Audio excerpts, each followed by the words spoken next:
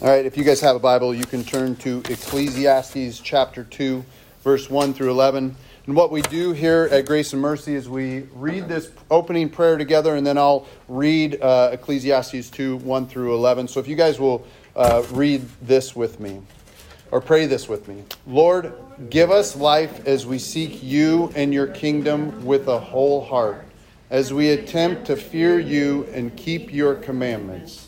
Let our life be found in Christ, led by the Holy Spirit, as we walk in the arena of God's great mysteries. Ecclesiastes 2, 1 through 11. I said in my heart, come, I will test you with pleasure, enjoy myself. But behold, this also was vanity. I said of laughter, it is mad, and of pleasure, what use is it? I searched with my heart how to cheer my body with wine, my heart still guiding me with wisdom, and how to lay hold on folly, till I might see what was good for the children of man to do under heaven during the days of their life. I made great works. I built houses and planted vineyards for myself. I made myself gardens and parks and planted in them all kinds of fruit trees. I made myself pools from which to water the forest of growing trees. I bought male and female slaves and had slaves who were born in my house. I also had great possessions of herds and flocks, more than any other who had been before me in Jerusalem. I also gathered for myself silver and gold and the treasure of kings and provinces. I got singers, both men and women, and many concubines, the delight of the sons of man. So I became great and surpassed all who were before me in Jerusalem. Also my wisdom remained with me, and whatever my eye desired, I did not keep from them. I kept from my heart no pleasure, for my heart found pleasure in all my toil. And this was my reward for all my toil. When I considered all that my hands had done, and the toil I had expended in doing it, and behold, all was vanity and a striving after a wind, and there was nothing to be gained under the sun. So last week when we were here, we saw that Solomon had sought and found wisdom. And in seeking and finding wisdom and knowledge, he found that it was a chasing after the wind. It was vanity. It was, and not only that, with the more wisdom and knowledge he had, the more vexation came to him.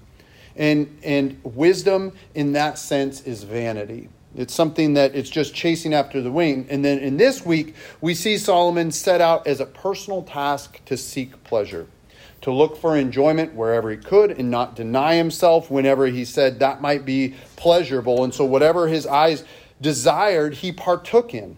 He was able to keep wisdom while doing this. I don't understand that totally. But he was able to keep wisdom while he did this, and he partook and indulged himself in all the fancies the world has to offer. He was his own lab rat in this experiment of seeking pleasure, and he summed it all up for us today. He said, it's only vanity, a chasing after the wind. Now, if we remember from last week, Solomon's a king. He's got all the money and the treasury and the people at his dispense, to not only for seeking wisdom, but also for seeking pleasure. And now, because of Solomon's study in pleasure, we know up front that it's all vanity, and that we can use the wisdom that he collected here and is dispensing to us to avoid overindulgences in our own life. I don't believe that Solomon, some commentators suggested that Solomon is bragging. Like this list of things that he did is all bragging. But I don't think that Solomon is bragging when he lists off these pleasures that he's partaking in. He's simply letting us know, hey, I've been there. And if you can say, well, what about this? I've done that. What about this other thing? Yep, I've got that covered too. So he's letting us know. He's not trying to impress us with this list. So we don't have to be impressed by some maybe apt to do looking at that list and go, well, Solomon's done it all, and I really want to do everything that he's done. That's not what this text is suggesting.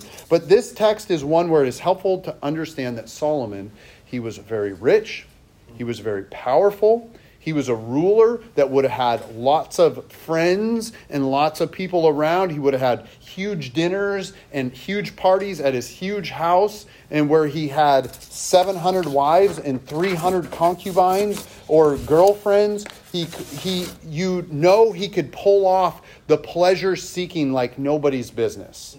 Better than we can, at least, right?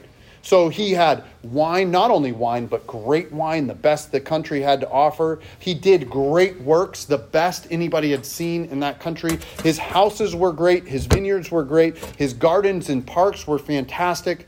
His fruit trees and pools and forests, his male and female slaves, which, by the way, this is not saying it's okay to have slaves. Just want to mention that. It's not okay to have slaves. But he had great flocks and herds like none had ever seen in Jerusalem before. And if you read the story of Jerusalem, they were a people of farmers and shepherds. And he said it's greater. He had built a lot, produced a lot, amassed a lot. He drank a lot. He relaxed a lot. He partied a lot. He apparently likes parks a lot. He was entertained a lot, right? So he didn't have TVs or anything like that, but he had singers, which speaks to that. And he had a lot of wives and women that he took advantage of. And he says all this is striving after the wind. There's nothing to be gained by it. That's what he says. This is an experienced man, and he's wanting to tell us, pass on this wisdom along to it. Like, yeah, I mean, you could try all that, but there's nothing to be gained by it, is what he's saying. And all that was thought that would bring him pleasure in this experiment was fleeting. All of it. It was never lasting. And the pleasure that he had, even that he found in his works, it was momentary. And so all this pleasure that he had, it was a disillusion. It just made him happy for a brief moment. And then that moment was over. And then there was still something that just sat inside that said, you know what? This life is meaningless and this life is empty. Pleasure, if we think about it realistically, pleasure cannot be grasped in any true and lasting form through any of these attempts. Here, Solomon used his body, his mind, his intellect, his work, his money, and it didn't satisfy. All stuff like we might not have all of those things. And this is good for us to know, and this is good for us to take heart of. And we get to take note on it, that the more money you have, it won't mean more satisfaction. The good food and drink that you have, it won't satisfy forever. It may be a momentary burst to your taste buds, but it won't be good forever. Being good at your job won't satisfy you in the long run. All the sex in the world will not satisfy. And there may be bits and pieces of enjoyment along the way, but that longing that we have in our heart will not be satiated through any of this long term. And I'll note, like I mentioned parks, but like one interesting note is most kings in history boast about what? Their military conquest and their lands gained. But here we see Solomon boast in his parks. Like, it's kind of odd. It's odd for this king. He's like, but I built cool parks. Like, he built parks and pools in forests and fruit gardens and vineyards, and he did all this. And in his wisdom, he avoided war for his country during his reign. He avoided the conquest that just enlarged his territory, and he exchanged this for good food-producing land, places to relax, places to enjoy, buildings that were beautiful to be at and see. And I'd be willing to bet he would say that war is meaningless, the seeking of that pleasure is meaningless as well, but he was a king of peace. He was a king of peace, and this is what kings of peace, but ancient kings and their gardens would be an interesting book of a title of a book that I would totally read, because I like that idea of it, because this idea of kings and gardens came up in Psalm 1 when we started that 5-6 years ago. That trees planted by streams of water, as Psalm 1 says, but the ancient kings would have gardens, and they would plant trees from places that they conquered. And they would come and it would be like a victory garden. Then you could walk through the garden with the king and he'd be like, yeah, this tree came from so-and-so. I conquered that land. This tree, this bush, this flower came from this other land. And you would be able to do this, and you would have a chief gardener that would watch over the place and do a good job maintaining it as to make sure that it was maintained well. And so Solomon, when he's saying, look at these exotic plants and trees, his garden seemed to be more about peace and prosperity than conflict. These trees that he would have amassed would have been given to him as gifts instead of demanded that they're given as tributes. So it's interesting to see that this kingdom and this place that these parks and gardens that he had and these forests and these fruit trees, it's a really cool idea, speaking about peace and that type of thing, and that it wasn't like one of those things where Solomon said, give me this tree and this conquered land. No, they were brought to him and given to him as gifts for his wisdom. So, in one thing that we can learn from Solomon that Lady Wisdom was trying to teach him and is trying to teach us is that we are not self-made. No matter what anybody says, we can do much, accomplish much, great things, and have no satisfaction in it in lasting terms. A commentary that I like to read on Ecclesiastes by Amy Plantinga Paw, I think that's how you say her name. She comments that we are not our own makers and keepers. And so this is what this text is saying. We are not our own makers and keepers. We can't produce all that we want or need in and of ourselves. We cannot do that. And Paul goes on to quote Augustine, and she says, as Augustine insists, pleasures in possessions and accomplishments and in work itself comes when they are loved not as humanity's final end and source of value, but as relative goods that are received their value as gifts from God. So it's not just the things that bring us pleasure, it's the fact that God bestows on us good gifts. And that's the big point, I think, to this, is that all Solomon sought in his pleasure contained an amount of pleasure, but it was all fleeting. And we are looking for something that lasts, and lasting more than just in a moment. And when our value comes from our possessions, the things that we've made or amassed through the works of our hands or the accomplishments or anything that we might be able to boast in, I guess, we are going to be left with an empty feeling. And we see this throughout our culture and our society. We see some of the most rich and famous people struggle with massive depression. You would think you have all the money and all the wealth and all the fame, all the things that everybody wants in droves, but it's not necessarily making you happy. You can see people with awards and accomplishments, but it's not satisfying to them. And we need to find our meaning and value in something more than just these things, more than in our gold or our money or our riches or anything like that. The truth is, the effort and striving have their own reward, if we're being honest, right? I don't believe that it's wrong, or that this is teaching that it's wrong to derive a little pleasure that are contained in our life. Like, I don't think that that's wrong. We can enjoy them.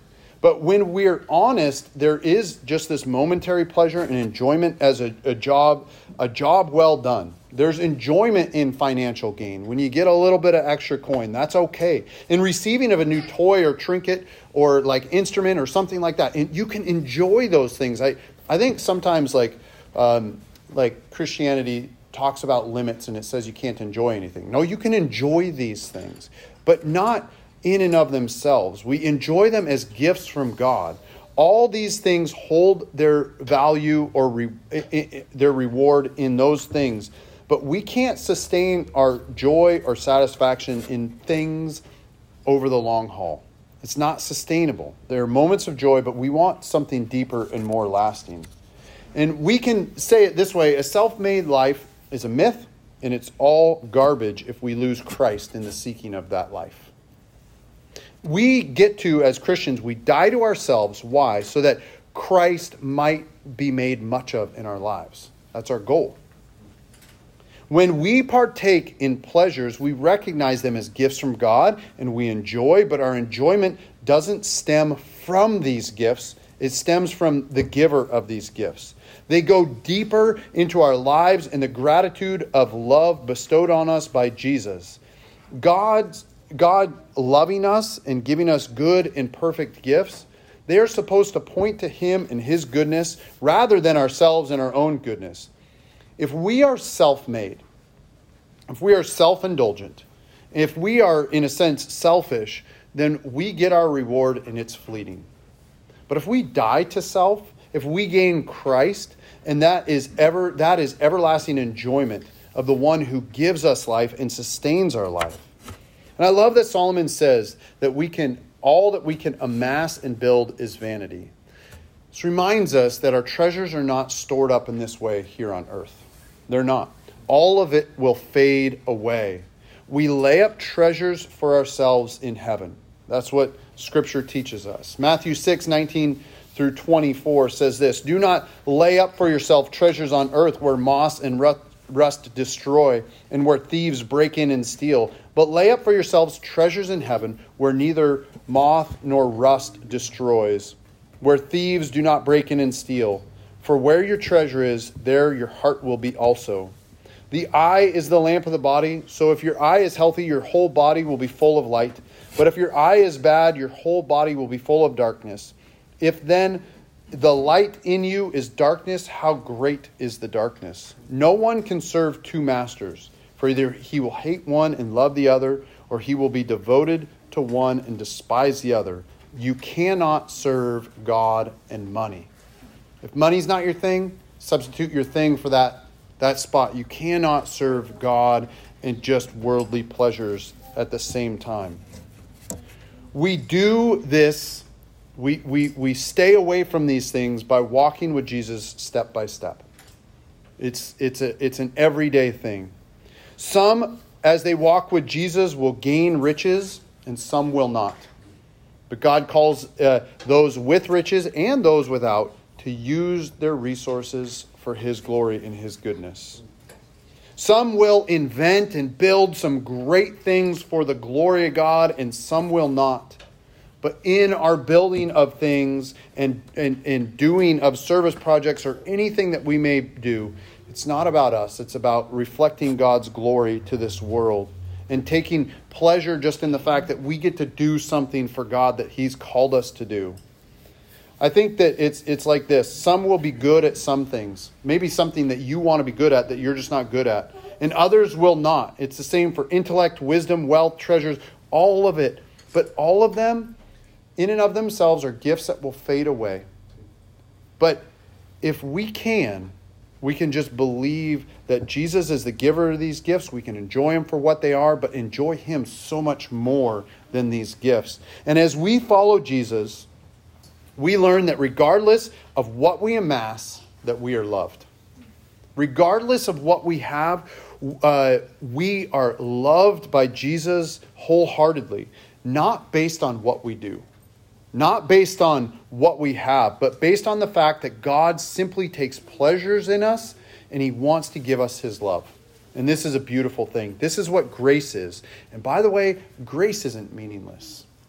It means so much. And there is great peace and contentment in God's love for us. And that is best displayed in the life, all of the life, not just life, death, and resurrection of Jesus, but the life of Jesus, the death of Jesus, and the resurrection of Jesus. We live not to gain pleasure like Solomon did. You know what we get to do? Seek first the kingdom of God and His righteousness, and God will add enjoyment and pleasure along the way as we walk this life. Not at every turn. That's not promised. Not in every moment. But there are those moments in life that we get to recognize as gifts from God and take the pleasures for what they are rather than serve them as gods. We get to seek Jesus and His ways. In this, we will find our meaning. Each of us have our own path and plan that Jesus has for us. This is a beautiful thing. I don't know what it is for you that God's called you to do. I think about the difference between Tyrone and I.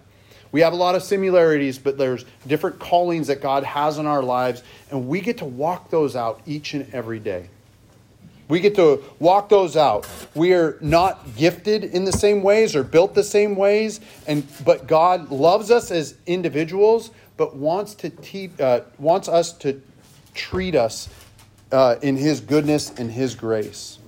And even though we're individuals and we all have our I'm not saying there's multiple paths to Jesus. I'm just saying there's multiple ways that we get to walk with Jesus in life.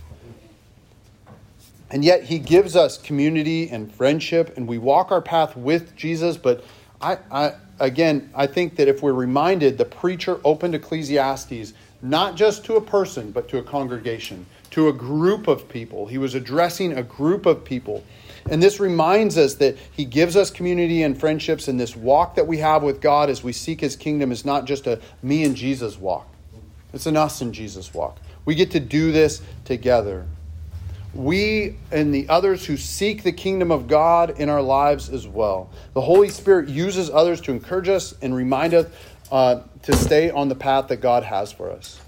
And I pray that as we prayed in our opening prayer, that we might let our lives be found in Christ.